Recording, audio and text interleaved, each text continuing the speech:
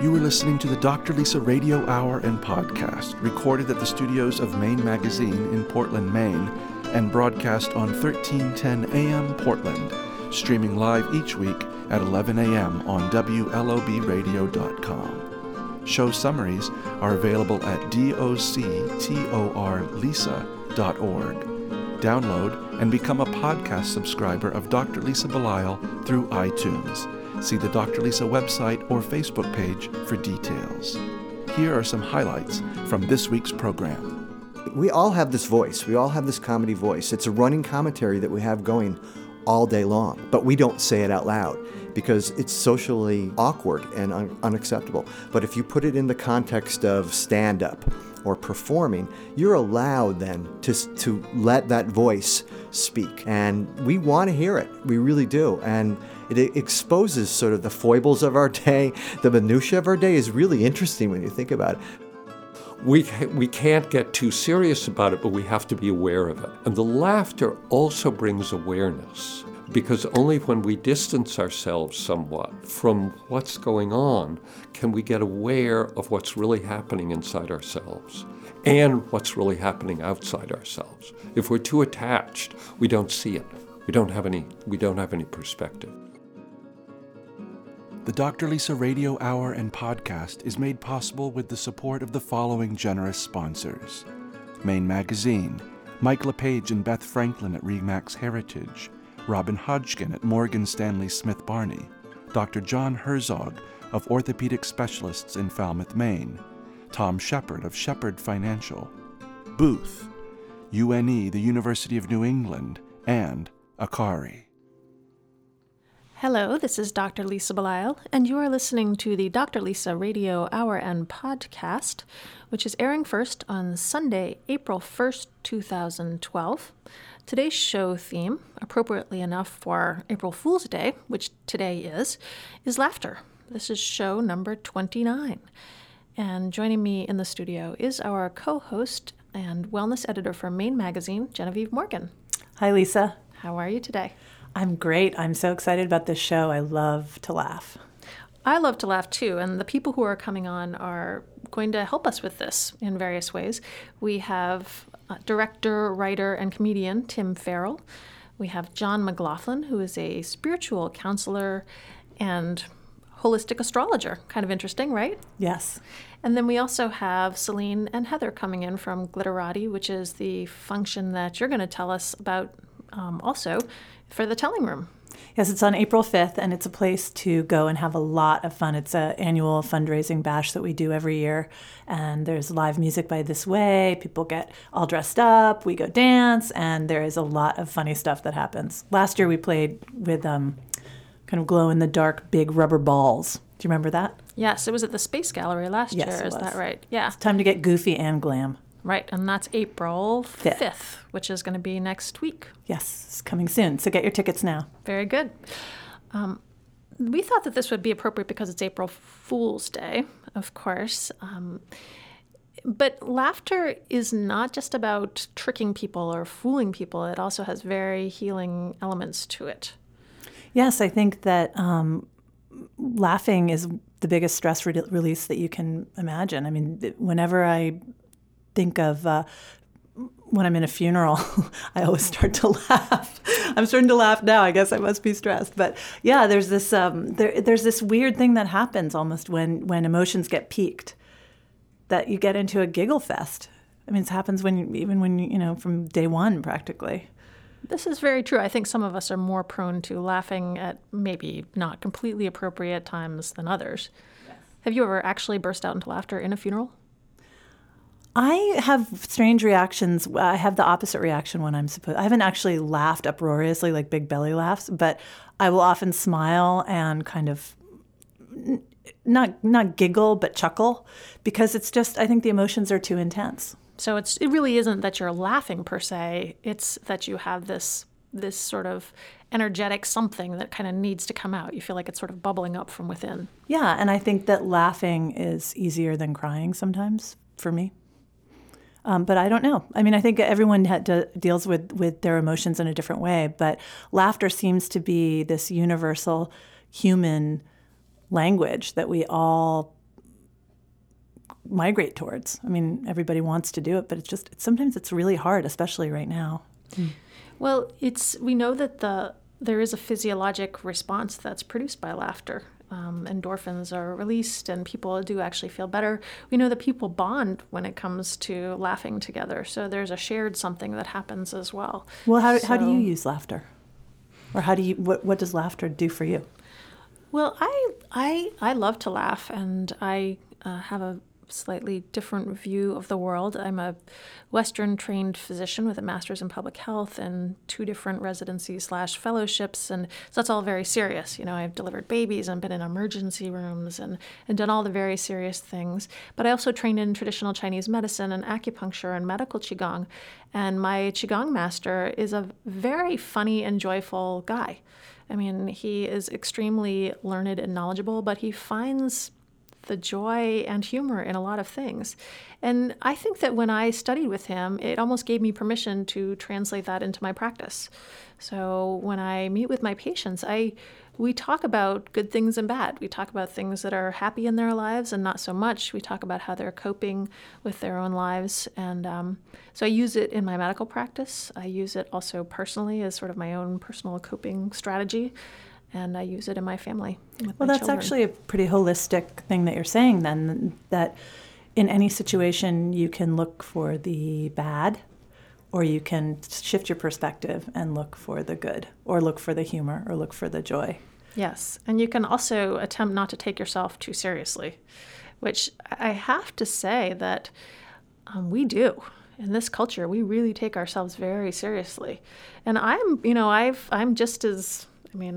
had a lot of transitions in my life over the last 5 years. I mean, I've had the same sort of job loss and housing, financial stuff. I mean, I've really experienced a lot of down days, but in the big picture, life is still pretty good. And there's a lot of times that I find myself still able to really laugh about some of the ridiculous things that I've done or said or situations I've been in. So if you can maintain that sense of perspective, I think you will end up a healthier individual. Well, and that's a good note for today, April Fool's Day, when things are turned topsy-turvy, that you can try to turn your own emotions topsy-turvy too. Absolutely. And I think this is what Tim, John, Celine, and Heather, our guests that are coming up, are going to help us do. So, lighten up. Lighten up. Absolutely.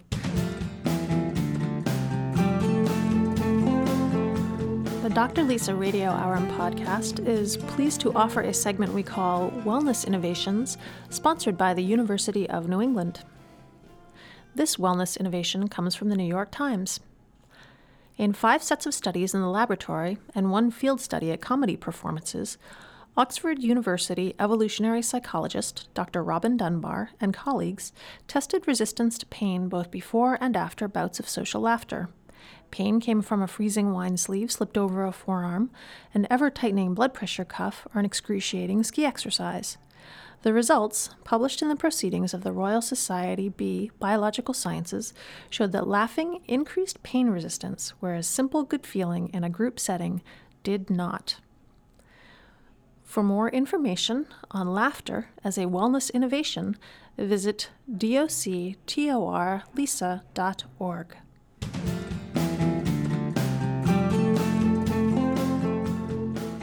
This portion of the Dr. Lisa Radio Hour and Podcast has been brought to you by the University of New England, UNE, an innovative health sciences university grounded in the liberal arts. UNE is the #1 educator of health professionals in Maine. Learn more about the University of New England at une.edu.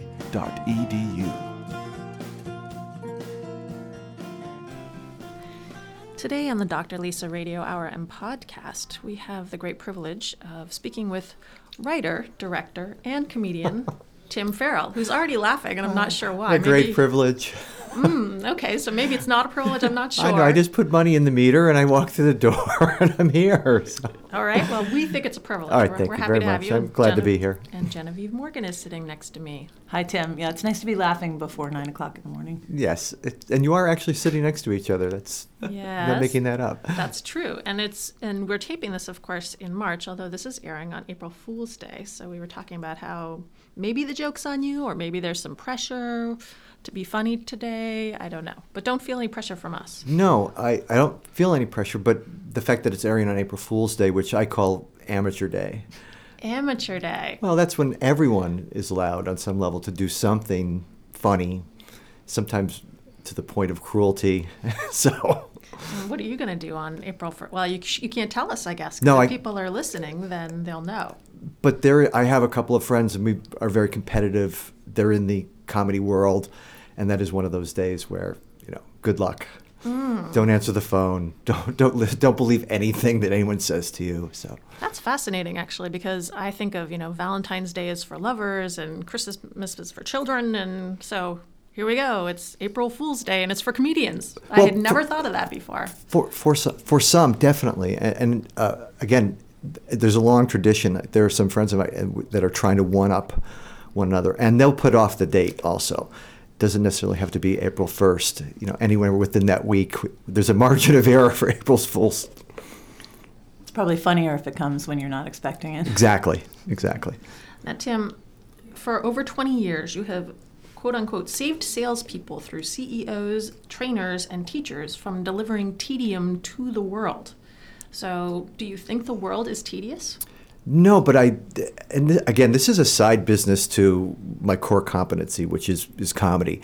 But I got into the presentation skills business because I did a lot of corporate comedy, and I had to sit around and watch a lot of presentations for over 15 years, and they tend to be tedious. My job with presenters is really how to streamline it, how to add a little humor, and deliver the message with a little more punch. So you were actually kind of saving yourself, because if you had to sit through these presentations, you wanted to hear them be more interesting. And that's the approach too. Is I try to put myself in the audience's position, which is, the classic is a speaker that gets up and says, "I have 15 points to cover today." Well, you're automatically just going, okay, he's on number 2, now he's on number 3. That's tedious right there. And that's just a speaker's tick, is what I call it. The reason why are you adding a number to this presentation? Why are you indicating that you're going to cover 15 things? That seems like an awful lot of content. As a writer, one of the hardest things to do is be funny, write funny.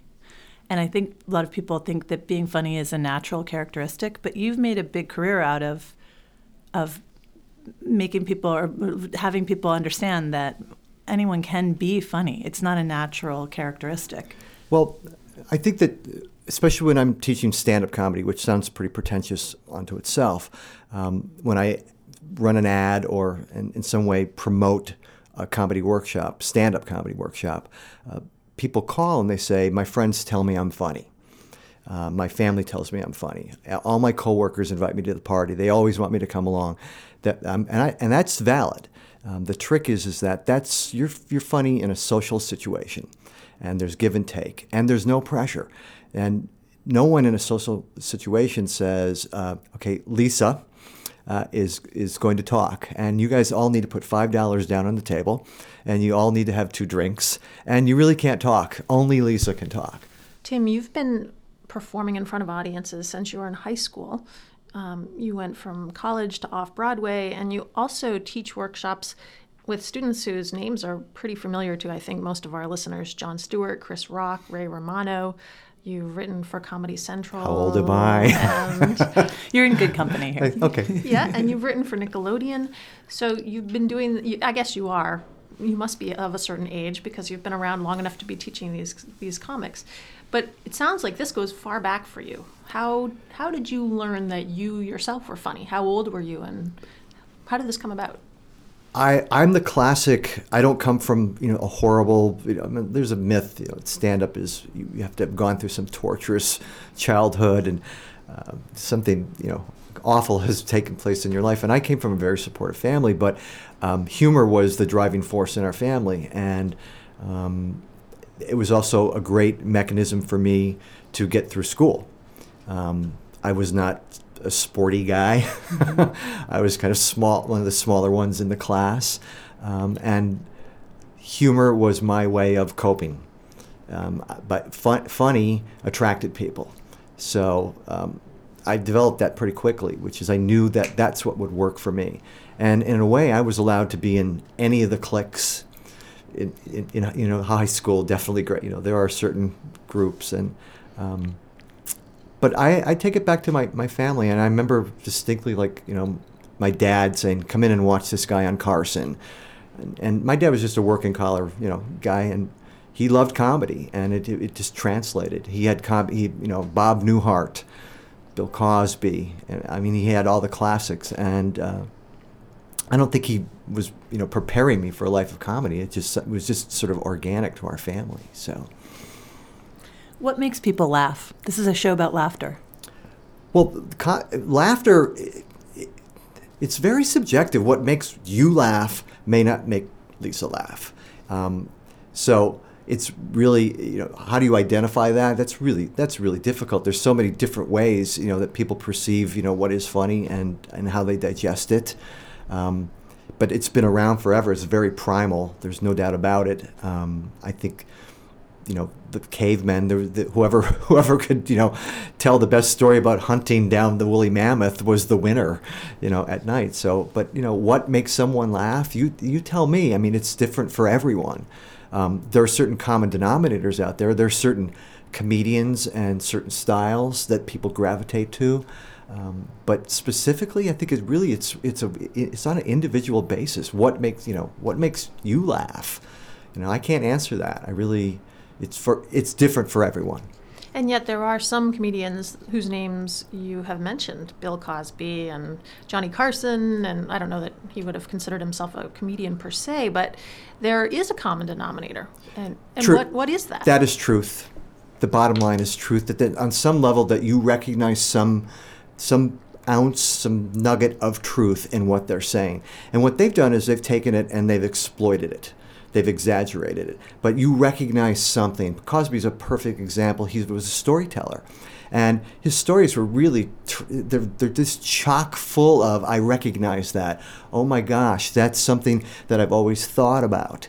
It's the bottom line is that there's some sort of truth to it that you recognize, that you acknowledge. And then it really is just about how his voice is so strong and his point of view is so strong that you go for the ride with him. He's probably fundamentally one of the greatest out there. You can he's textbook. You can teach by his chops, the way his style, his meter, but his storytelling. It's really basically story. He tells great stories. It seems as if laughter and humor and comedy, when it's delivering that truth, people are more open to it. It's more accessible. It's the pill and the meatball. You can tell the joke. It has a nugget of truth in it, and you might not have been willing to accept it when it was told straightforwardly. But if it's funny, like in Jon Stewart's case, oh, yeah, absolutely. All of a sudden, it becomes illuminating. Right. Well, the thing about stand-up is you're allowed to say things that we don't say. We all have this voice. We all have this comedy voice. It's a running commentary that we have going all day long. But we don't say it out loud because it's socially sort of awkward and unacceptable. But if you put it in the context of stand-up or performing, you're allowed then to let that voice speak. And we want to hear it. We really do. And it exposes sort of the foibles of our day. The minutiae of our day is really interesting when you think about it. But also like the hypocrisy of some of the things that go on in our world. And it's a sword. It really is. It levels the playing field. It sounds like a great stress reducer, huh, Lisa? Oh, I absolutely. I think there's a lot of medicine that suggests that, a lot of medical research that suggests that laughter actually is a very healing tool. Well, that expression, laughter, people say laughter is the best medicine. And they've done, and you probably have seen some of the research, they've done a lot of research on the mechanism of laughing and what it does, bringing oxygen to the brain, going back to presentation skills. If you can, no matter what you're pitching, whatever, you're speaking to a group of 1,000 sales reps for AIG, whatever, it doesn't matter, is that if you can, bring humor to your presentation, the information sticks. They retain more information because humor has this other chemical gets secreted in your brain and it becomes more memorable. So, do you think that having this exposure to laughter in your life and comedy in your life has kept you healthy? Yes. There's no doubt about it. I mean, our you go through things in life, and I know in our family, like right now, we have some things going on, and at the end of the day, if we're able to at least laugh a little bit about it and put it in perspective, it certainly, I think, makes it easier.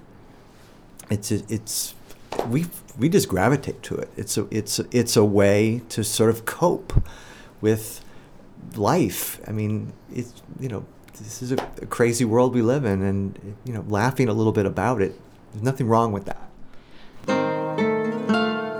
We'll return to our interview after acknowledging the following generous sponsors.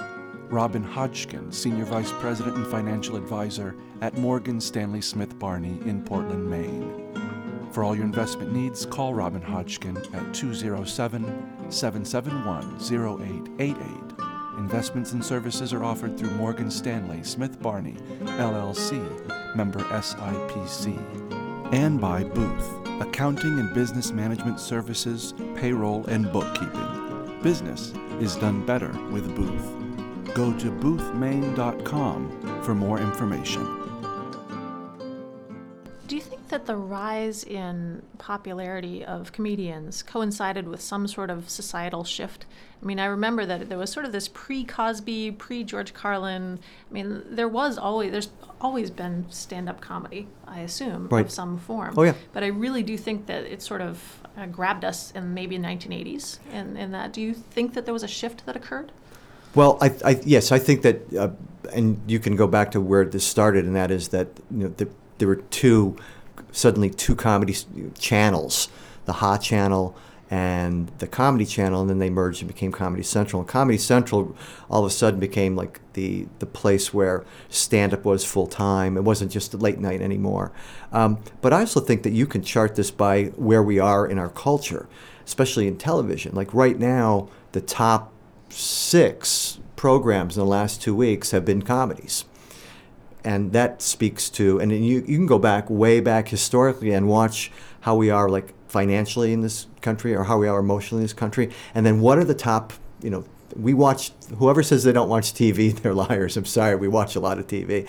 And there's a lot of program out there that is comedy. But historically, when times are bad, comedy goes up. When things are going well, then dramas and cop shows become the fodder. I think it's also interesting right now that reality TV is really popular. I find that very comical. But reality TV, if you think about it, it's a chance to judge. You sit in your room and you watch other people in reality and you judge them. And I find that kind of comical too. So is it also the ability to read people that causes comedians to do well? Yes, and again, that comes with experience. The more stage time you have and the more content you have, the more of a catalog you have to fall back on. And then the other is really, what's the venue? If you're working in a comedy club where they're serving drinks and it's a $12 cover, that's a completely different audience than someone that just paid $45 to see you in a 3,000-seat venue and you're there for 1 hour. There's a huge difference there. It's a real artistic process, though. It sounds a lot like creating a piece of music or writing a short story that you set out that piece of truth.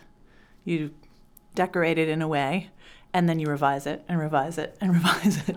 It's always a work in progress, and that's the thing. No matter what, is that everything evolves. No matter what, you've got certain jokes that work, certain content that works, but you're always, if you're good, you're really always reevaluating, or at some point you're getting rid of it. I've run this long enough, but I think you hit something there that is musical. There's a musical quality to comedy, especially in stand-up. There's a meter to it. There's a rhythm to it, and there's actually I always say there are notes. Yeah, and I want to get back to that one point that you said about people having 5 minutes of content in them, mm-hmm. and what you're really doing in your classes is a process of self-discovery, because I think that's where that truth piece comes out, because you have to be able to look hard at your own story and figure out what the universal element is in it. Well, again, that's probably day one for me, which is they want to know, where am I going to get my material? But you just don't pull it out of thin air. And I walk through, I say, what do you do? What's your life? What do you do for a living? And these people that come to these workshops, they have lives. It's not like New York where everyone wants to be in the business. This is a great town because everyone that comes to the workshop, they have a life, they have a job, they have a family, and that alone right there, what they do and their family. And then I go back to, how do they view the world? What for them is exciting? What for them drives them crazy? And for everyone, it's something else. So for one person, going to the bank is the bane of their existence. For another person, going grocery shopping. I mean, it's the simplest things. So do people come out of your classes with better understanding of themselves? Yes, I don't want to overstate it, but there's definitely, I think people I want to take this workshop because I've always wanted to try this, and I want to check it off my list of things I've always wanted to do. Number one, they walk away with a great respect for the art form itself. I think a lot of them come in thinking this is going to be, I'm funny. My friends told me I'm funny, and come to find out that doesn't exactly get you through this process. There's a lot of work involved, and that's the other thing too. After 7 weeks, we do a graduation show, and the audience comes in, and they don't get a memo about the arduous journey that the workshoppers took to get to this 5 minutes. It's really hard work to grind out to get 5 minutes. That's a lot of words, and that's a lot of time. In the old days when I would run a workshop, the first night I'd just have someone stand on stage for 5 minutes and say nothing. And at first, it's like everyone starts to giggle a little bit, and then it just gets completely awkward. 5 minutes is a long time. And you can get a lot done in 5 minutes. You can cover a lot of territory in 5 minutes. One thing I'm interested in is the fact that the people that I see as patients, who often outwardly are very funny and outgoing and the life of the party, when I see them as patients, there can be a world of pain behind that funny self. That sort of outward. I call that the tears behind the laughter. And is that common? It is common. And it's not just the comedy world. I think you're talking about life, and that is, I think that, again, going back to comedy is a coping mechanism, and it's a good public face to put on. And I think some people have you meet them and you're more entrenched in their the deeper part of their lives, but on the surface, I think a lot of people can walk through life and you can think they're gregarious and they're very funny, but once you start to dig down, they've got some issues like everyone. I think it's a coping mechanism. It's a way to put on a public face. Tim, how can people find out more about the work that you do?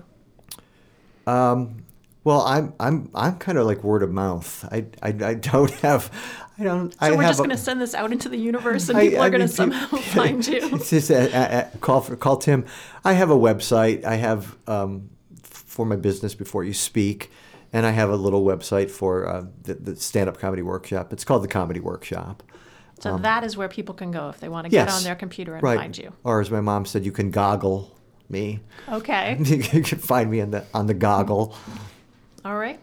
Can you leave us with a joke? Do you have any in your repertoire? And of course, there's no pressure. Yeah. Here's your 5 minutes. This is not a joke. This is really the truth. When I was coming this morning, which was for me was really early, and I'm coming across the bridge from South Portland, and traffic has to merge, and you have to behave like a human being. And a gentleman, I'm being kind, gentleman cut me off.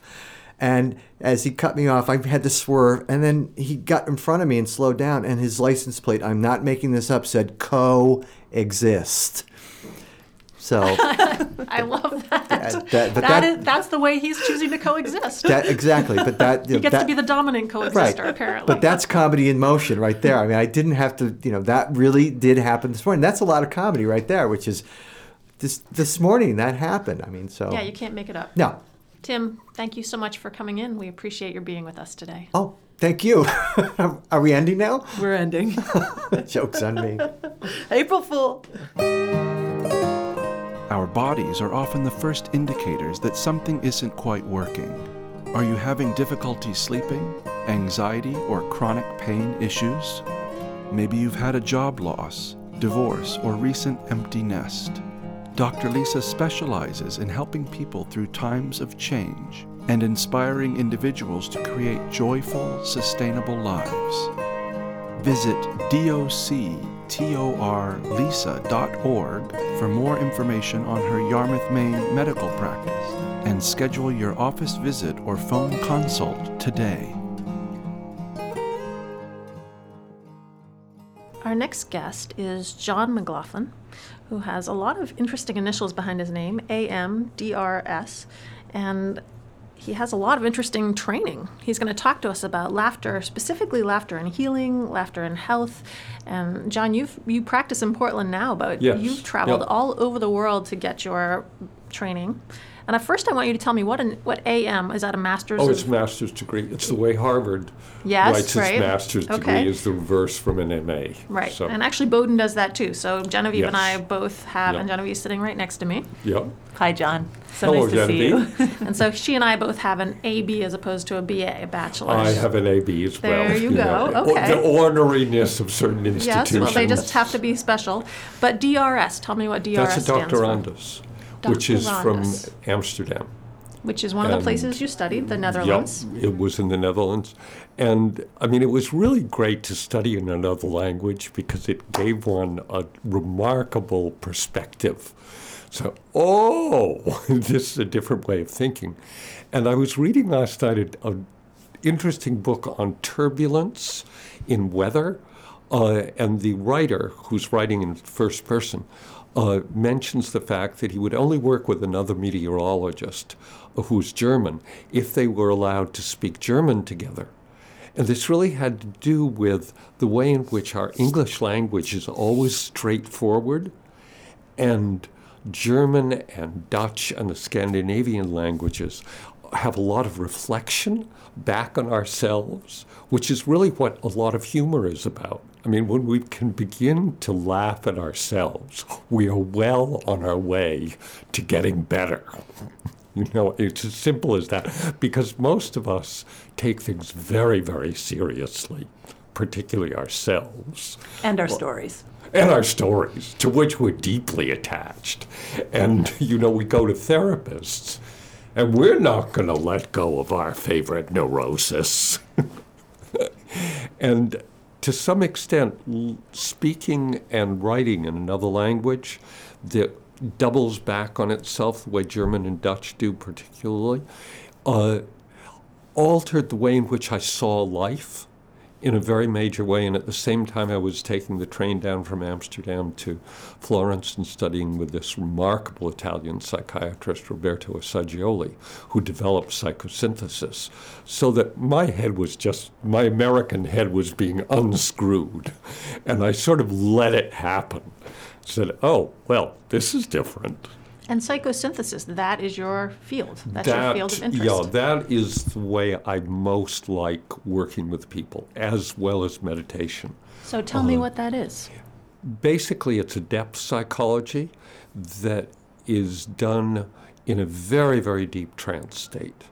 So we call that hypnotherapy in this country, but I've been coaching a couple of hypnotherapists recently, and the training in this country, which I've also been through, doesn't go to the depth of trance that allows really personally ancient injuries to come to the surface. I mean, I worked with a woman recently who went, and continuing to do work, who went back into a point at 8 months old where she was heaved against a wall, and the wall became bloody. Her father threw her at the wall. I mean, just terrible, terrible stuff.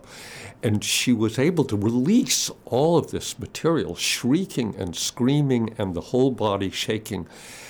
And when she came out of it, her whole being had gotten so much lighter because we carry this stuff somatically. Now, one of the laughter muscles are on the sides of the body. Now, this week, we're going to have some laughter because I could tell I talked with her last night. And the laughter muscles, when they start release the material that we hold inside ourselves, mostly around our viscera. I don't know whether you remember the issue of Norman Cousins, who he was the pioneer of laughter therapy. Yes, he was diagnosed with very serious cancer, and what he did was watch 2 or 3 movies a day that were really, really funny. Now, you know, in our medical profession, in fact, all of the scientific professions, we cannot use anecdotal evidence. Just for the listener to define anecdotal evidence, it's Norman Cousins listening to funny movies and a year and a half later not having any cancer. Now, you can't do a double-blind study with that. Well, it won't work for everybody. No, it wouldn't work. And it wouldn't necessarily work for anybody but more Norman Cousins. So you can't come to a conclusion. But boy, laughter makes us feel better.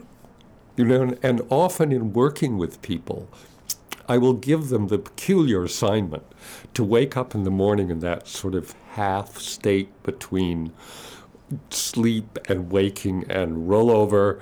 If they don't need to go immediately to the bathroom, put their hands on their tummies and start to laugh for 5 minutes. Just laugh, even if they don't. Just laugh. Nothing's funny, even if they feel like crying. Just Yeah, laugh. you just laugh. Fake laugh. You fake laugh. Well, the first 5 to 7 to 10 days, one feels like a real idiot. I mean, an absolute idiot. I can remember when I did it because I did 2 30-day periods of this. And the first time I did it, I thought, what is going on? Is this, And the fact is, I was living in the house up in Robin Hood that I had, and we were all doing it. It was a Well, sort that's of what I was going to spiritual ask. community. So you wake up in the morning and you laugh, but what if other people around you are not doing what you're doing? And That's one of the things that we can laugh at. that's kind of ridiculous, is that you're sitting there laughing by yourself? I mean, well, that's part of it.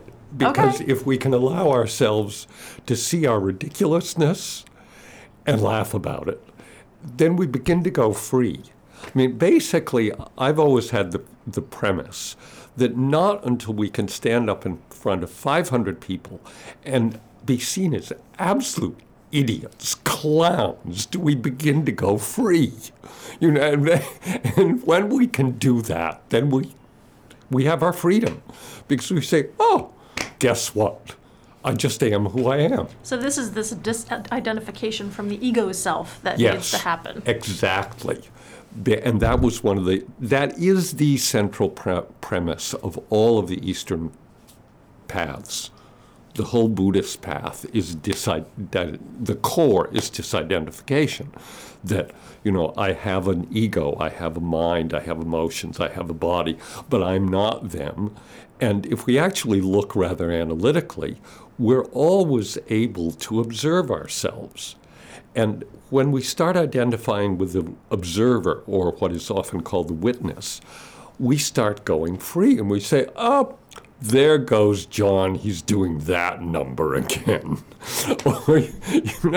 And up there goes his mind. There's that same mistake. Oh, yeah, there I'm doing it. That's it, Jen. Oh, God, I'm doing that again. And if we've started to laugh at ourselves, and we've done our 30 days of ridiculous laughter, then we can approach that habitual mind patterning, and we can say, oh, guess what? He's off on it, or she's off on it. And we can start referring to ourselves with a sort of distancing, which is not a pathological condition. It's really sort of saying, oh, well, don't take it all too seriously. It's going to go pretty fast. So as long as you don't speak about yourself in the third person, it's okay to look at yourself from the third person. Yes.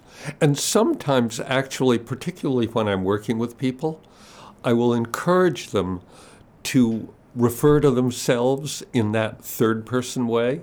Oh, well, I just meant in polite company, so people don't think you're somehow, to the manner born, or, the royal we. The royal we, yes, right. That would be Downton Abbey, or upstairs, downstairs. No royal we. Though, if we look at ourselves, we're probably usually many different people, depending on the day and depending on the people that we're with. We'll return to our interview after acknowledging the following generous sponsors.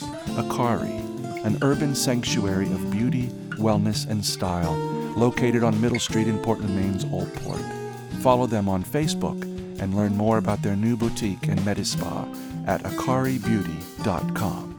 and by Dr. John Herzog of Orthopedic Specialists in Falmouth, Maine, makers of Dr. John's Brainola cereal. Find them on the web at orthopedicspecialistsme.com. I have a strange question for you. Are humans the only species that laugh? Do monkeys? Well, monkeys seem to do this funny chirping laughter. Yeah. And there are times when the primates seem to have some sort of sense of humor or perspective, but I don't think any other animals do. So it is a part of consciousness then? It's part of consciousness, yeah. And it releases us from attachment. And that's the real issue. I mean, the degree to which most of us are attached to whatever it is we're attached to. I mean, we grab a hold of it, we wonder why we get tired, and our hands get stiff. When we release that, we start to be able to breathe. And often when I work with people, they will stop their breath when the emotions and the feelings really start coming to the surface, and I'll say, breathe, breathe, and then that starts to open up the body. And laughter does the same thing. It's these lateral muscles, which also get worked in Pilates. Pilates, boy, do they get worked. I think I'd rather laugh if given the choice between that and Pilates. Well, don't tell the Pilates people who are listening. No. The bad Pilates will help the laughter. Oh, I see. Okay, so you get to do both then. You get to do both. And laugh at yourself while you're doing it. Oh, absolutely. Yeah, I mean. Why is it that you decided to go towards laughter yourself in your own life? I mean, I guess you went to Harvard. That's pretty serious and straightforward, and or really, really funny, depending on where you look at it. Okay, but why did you need laughter in your life? I was raised in a rather serious household. I mean, my mother was a writer, published poet and essays and things of that sort, and my father was on the Supreme Court in Massachusetts. And came from a long line of jurists. And this was a household where we had very intense discussions at dinner.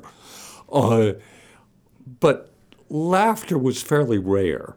My father had a wonderful sense of humor, of which my mother disapproved mightily.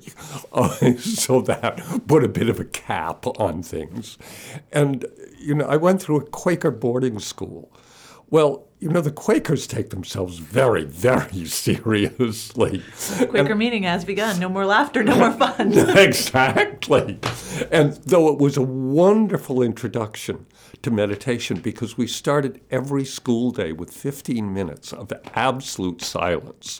Well, you can imagine in boys' school, absolute silence for 15 minutes at the beginning of the day in a room that was, from the 1780s, and the floors were creaking. Well, forget it, kids. And there were times when I would just start to giggle.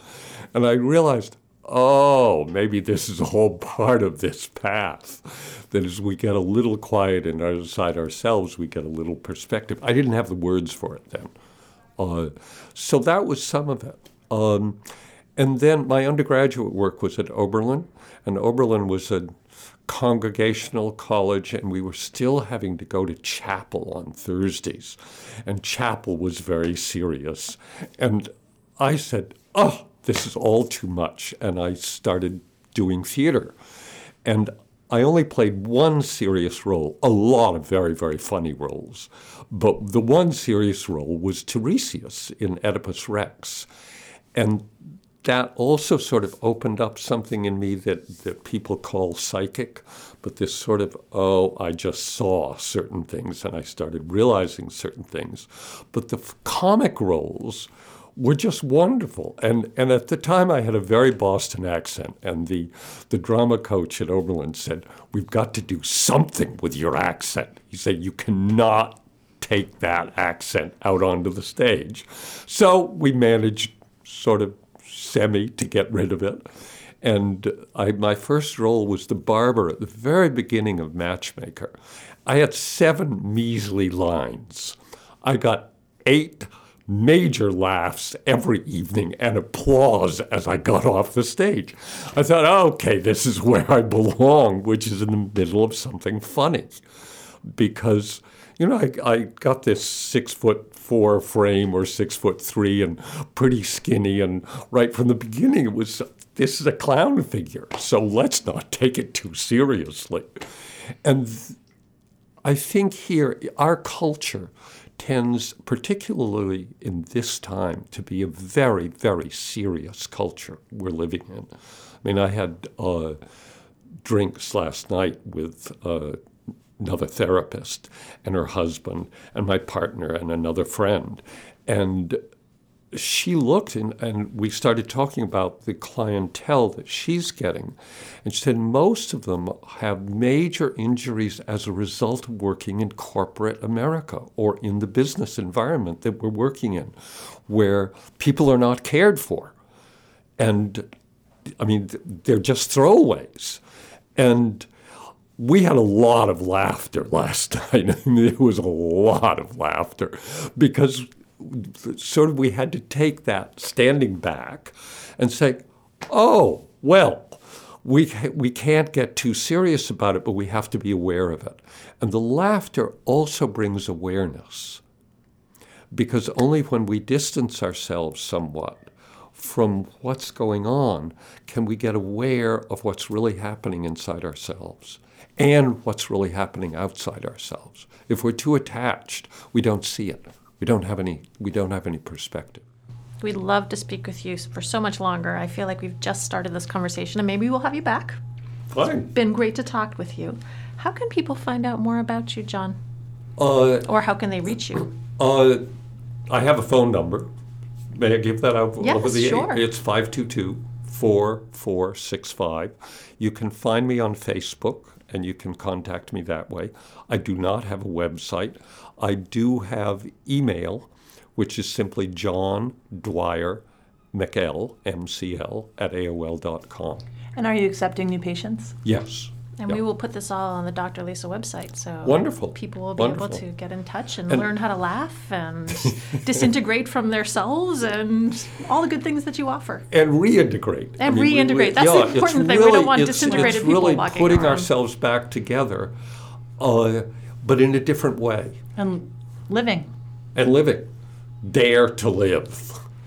Well, with that, we will leave you, and thanks so much for coming in.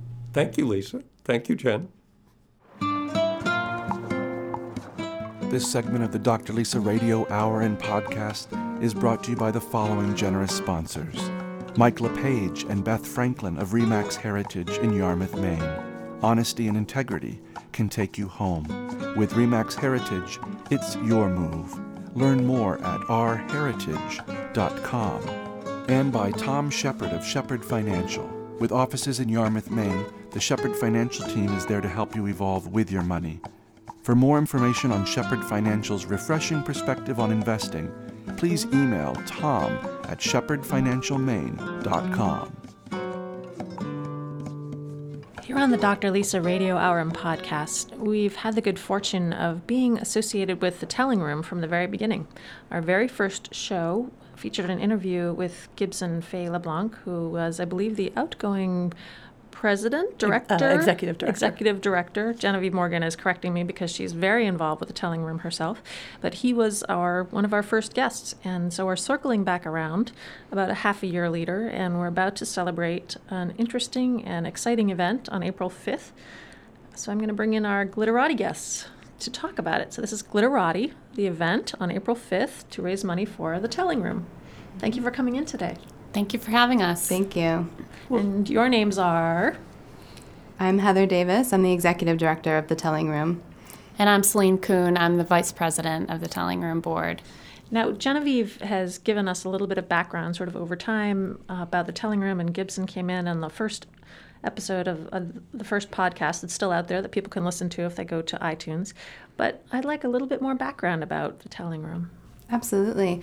The Telling Room was founded in 2004 by 3 local writers, Sarah Corbett, Mike Paternity, and Susan Conley, and they have incredibly successful careers as writers for the New York Times Magazine, GQ. They're all published authors, and they travel the world to gather stories. But they make their home in Portland, Maine, and what they decided was that they wanted to be more involved in their community, and so they gathered together a group of volunteer writers and educators to go into the schools and start offering free writing programs.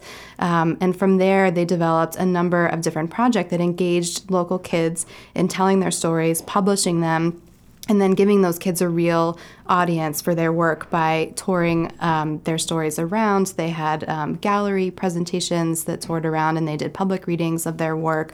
So from there, the Telling Room was born. We became a nonprofit in 2006, and we've grown from having 1 staff person and a very small budget to now serving 2,000 students between the ages of 6 and 18 every year. We have 8 staff members, and we offer a variety of free creative writing and arts programs to the community. So Glitterati's on April 5th. Tell us what we're going to find out, what we're going to do. So this is our 2nd annual bash. We started offering it last year, and it's sort of the Telling Room's first major fundraiser for its program. So it's called Glitterati, a Sparkling Literary Ball. We're going to feature many notable authors. We're going to have great live music, catering by Blue Elephant. The event takes place at the Masonic Temple on Congress Street, which is a really incredible building if you haven't been there. It's on the historic register, so throughout the evening there will be tours of the space and where the Masons meet, which is very mysterious and interesting. It has an amphitheater that can seat 700 people.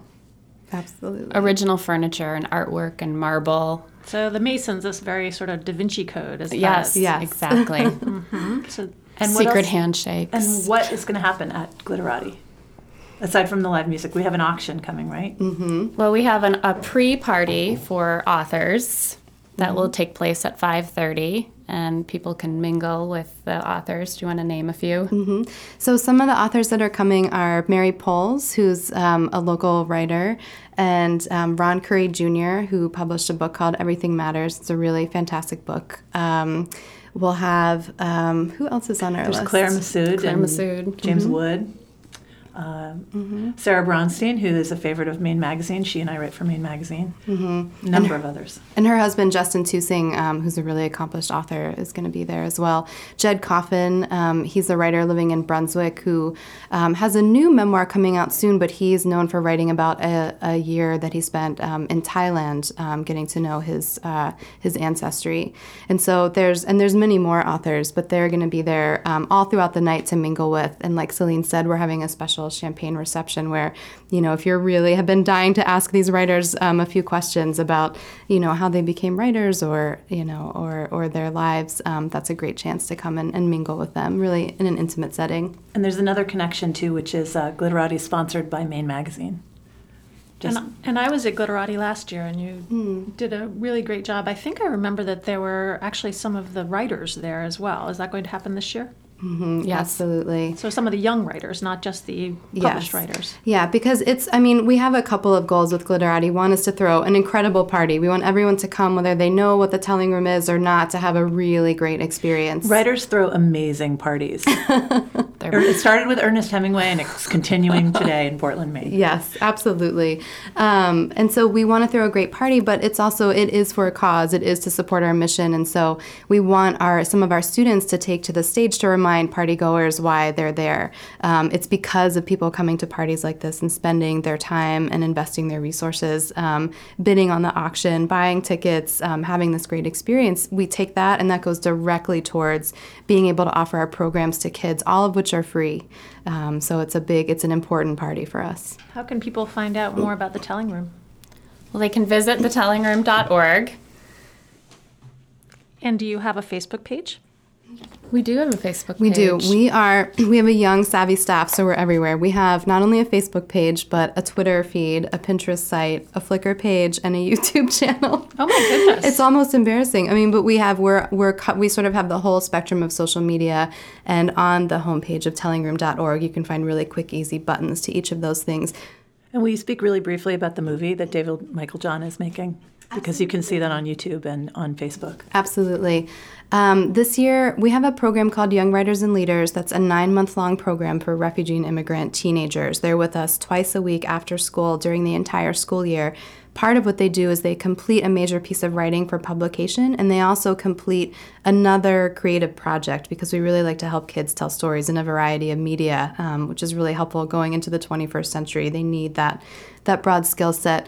Last year, they created a whole repertoire of hip-hop songs and spoken word that they performed, and this year they're making a film with a local filmmaker named David Michael John. He made a movie called My Heart is an Idiot that's starting to be shown nationally and features Ira Glass and other notable people talking about love.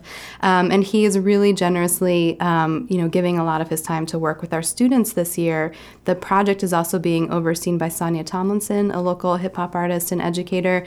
They're working with the kids to tell their stories about coming to Maine and sort of what myths they held about America and about Maine and what myths Maine and America might have held about them. They're each creating a short segment that will blend together in a feature-length film that we're going to premiere on May 24th at Space Gallery. So that will be after the April Glitterati event. It will be after the April Glitterati event, but some of those Young Writers and Leaders students will be at Glitterati either reading or talking about their work. So that's going to be really exciting. Celine, how do we buy tickets to Glitterati? You can buy tickets at tellingroom.org, or you can access it through brownpapertickets.com and just type in Glitterati. And on the Facebook page? We have a Glitterati event set up on Facebook, and there are links to buy tickets there as well. So absolutely, but it all comes back to tellingroom.org and the Brown Paper Tickets site. So, Celine and Heather, thank you so much for coming in today and talking to us about the Telling Room and Glitterati and all the projects you're doing. I suspect that the reach is going to continue out into the community, and we appreciate the work you're doing. It's our pleasure. Thank you for having us. yeah, thank you for having us. You have been listening to the Dr. Lisa Radio Hour and Podcast, show number 29, Laughter, which aired first on Sunday, April 1st, 2012. Today's guests included writer, director, and comedian Tim Farrell, John McLaughlin, spiritual counselor and holistic astrologer, and Celine Kuhn and Heather Davis from The Telling Room, discussing the event coming up very soon, Glitterati. These guests gave us their perspective on the importance of laughter and telling stories and generally having a sense of lightness and joy in one's life. For more information about these guests, please go to doctorlisa.org. To download this podcast or any other of our past 28 podcasts, we suggest that you go to iTunes, Dr. Lisa Belisle, and maybe even sign up as a subscriber. We appreciate your joining us every week on the Dr. Lisa Radio Hour and Podcast, and we hope that you will be inspired to go out and laugh and find joy in your own worlds. This is Dr. Lisa Belisle. Thank you for being a part of our world. May you have a bountiful life. The Dr. Lisa Radio Hour and Podcast is made possible with the support of the following generous sponsors: Maine Magazine, Mike LePage and Beth Franklin at RE/MAX Heritage, Robin Hodgkin at Morgan Stanley Smith Barney, Dr. John Herzog of Orthopedic Specialists in Falmouth, Maine, Tom Shepard of Shepard Financial, Booth, UNE, the University of New England, and Akari. The Dr. Lisa Radio Hour and Podcast is recorded in downtown Portland at the offices of Maine Magazine on 75 Market Street. It is produced by Kevin Thomas and Dr. Lisa Belisle. Editorial content produced by Chris Cast and Genevieve Morgan. Audio production and original music by John C. McCain. Our assistant producer is Jane Pate.